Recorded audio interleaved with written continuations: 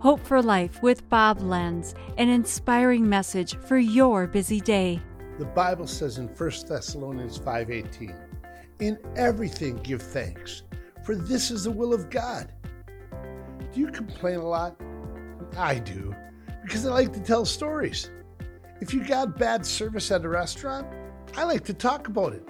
Once I got stuck on an airplane with no air conditioning for 2 hours while the mechanics fixed the plane. It was like a sauna in there, so of course I had to tell everybody about it. It made a great story, and I'm a talker.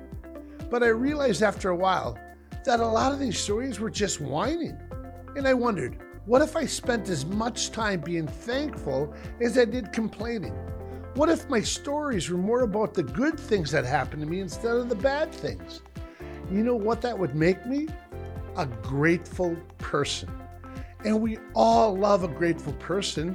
God wants us to be thankful in everything. That's what He wants. It's not always easy, especially when you're sitting on a tarmac for 2 hours dripping sweat. But often God's ways isn't the easy way, and that's what actually makes it better. This has been Hope for Life with Bob Lenz. Discover more at lifepromotions.org.